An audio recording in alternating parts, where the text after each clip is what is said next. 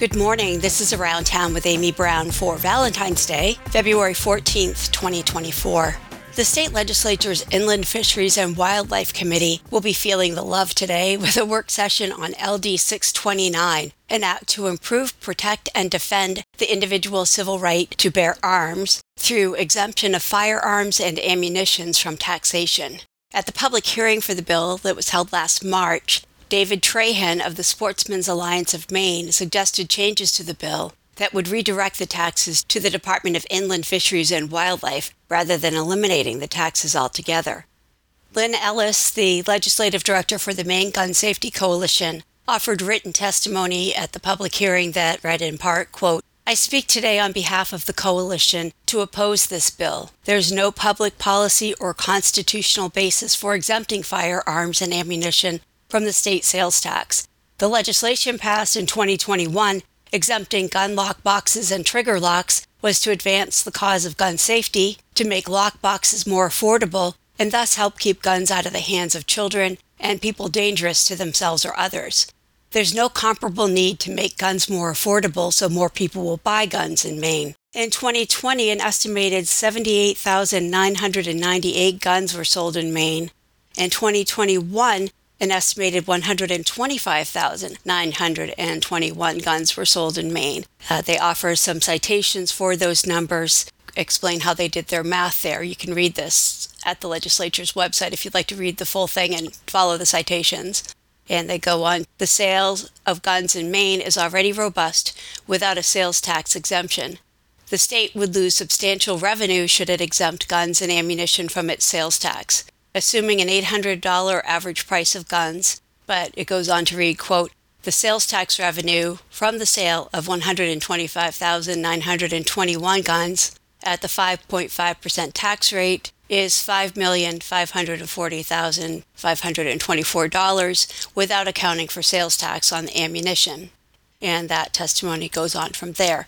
On the other side of the issue was Sherry Wilder, a resident of Booth Bay, who offered written testimony in support of the bill that read in part, quote, "Committee members, I ask that you support LD 629. There are many reasons to support this, with the number one reason being that taxation is theft, and you have absolutely no business collecting a single cent. You already get too much. As it is, we're overtaxed, and in this great economy, we need every cent. Our Second Amendment is clear, shall not be infringed. Taxes on a right help keep the right from being exercised. They're an infringement. Firearms, their accessories and ammunition are expensive. There's absolutely no reason the government deserves a single cent from a firearm purchase. Absolutely no reason they should get a piece from an ammunition purchase. You weren't there, why should you get a cut? What did you do to earn a percent of each dollar spent on a rearm?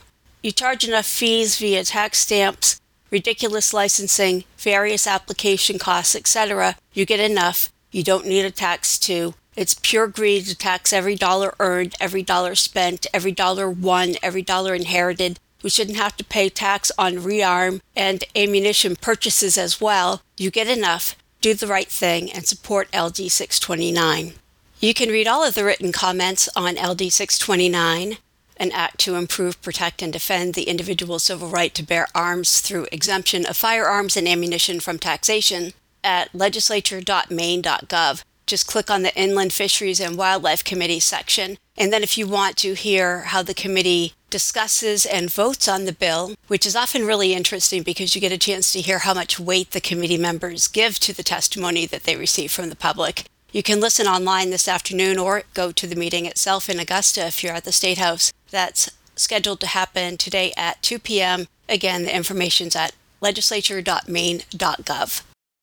If your love language is peace and you're up for a drive to Bath today, the organizers of the Lenten Vigil for Disarmament invite you to join them to protest the building of weapons of mass destruction, which are currently being used to support Israel's war in Gaza, at the Bath Iron Works Administration Building in Bath today from 11:30 to 12:30. That will be continuing on Wednesdays throughout Lent.